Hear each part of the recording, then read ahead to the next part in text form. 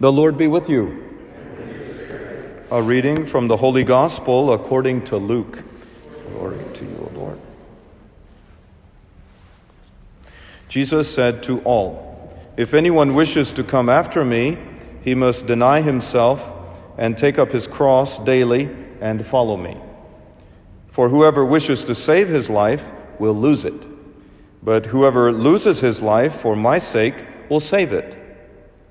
What profit is there for one to gain the whole world, yet lose or forfeit himself? Whoever is ashamed of me and of my words, the Son of Man will be ashamed of when he comes in his glory, and in the glory of the Father and of the angels." The Gospel of the Lord.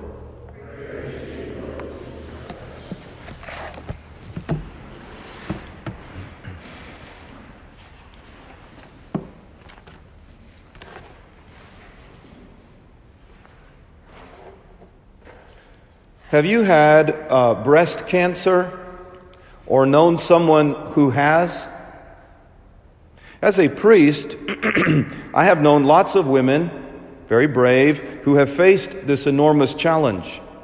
And I am awed by their faith, their fight, and their fortitude. I am praying daily for those currently fighting breast cancer, for those who have already conquered it and overcome it. And I am grateful for those who have now passed, and pray for us from paradise.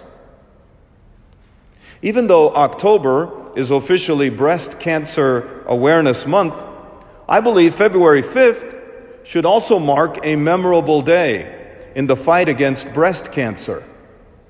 Why? Well, today is the feast day of Saint Agatha, and she is the patron saint of those with breast cancer. Let me share a little of her story and why she is the patron of breast cancer patients. Agatha, whose name means good in Greek, was born in the year 231 AD in Catania, Sicily.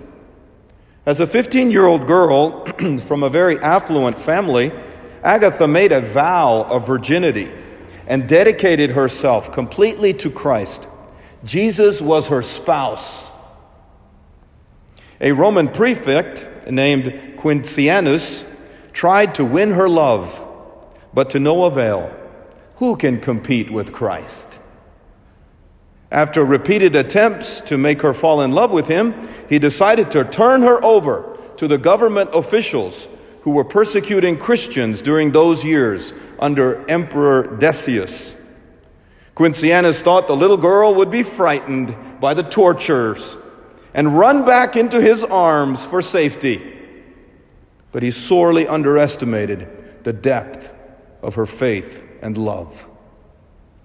Agatha was imprisoned, stretched on a rack to be torn with hooks. She was burned with torches and whipped. But none of this deterred her from her devotion to Christ, her beloved.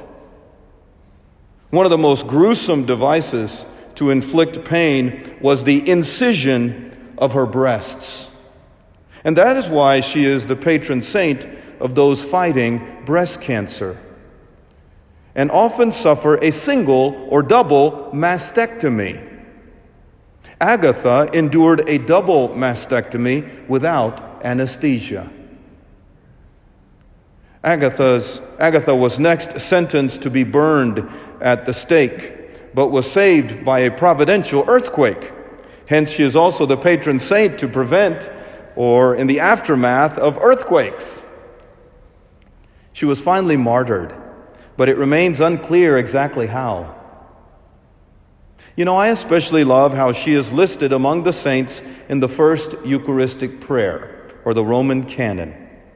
The priest prays John the Baptist, Stephen, Matthias, Barnabas, Ignatius, Alexander, Marcellinus, Peter, Felicity, Perpetua, Agatha, Lucy, Agnes, Cecilia, Anastasia. She certainly deserves to be ranked among their number, remembered by heaven and earth, and we should have recourse to her when we face the illness of breast cancer. You know, the Catholic Church has a curious sense of whom she selects to be a patron saint.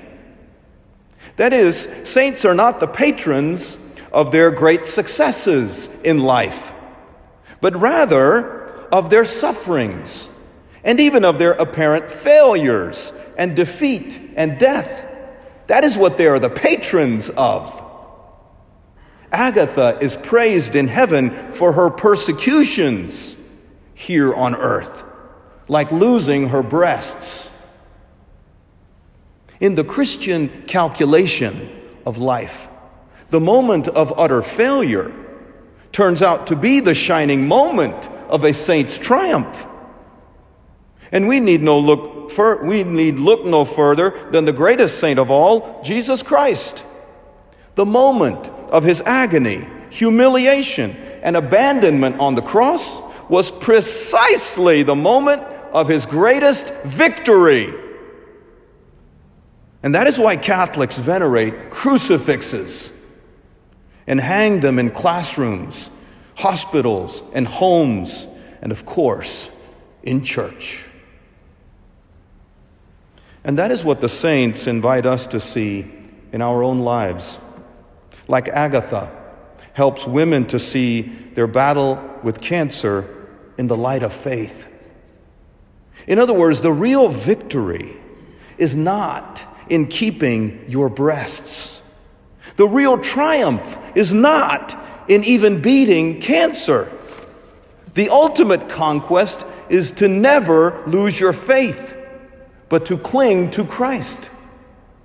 If you do, then whatever you suffer here on earth will become your most cherished success in heaven. Breast cancer is like the prefect Quintianus, and the women who suffer breast cancer are like Saint Agatha. He may take away your breasts, but don't let him take away your beliefs and your love for the Lord. Do you recall that scene in the movie Princess Bride, where Princess Buttercup takes a knife and is about to stab herself in her chest?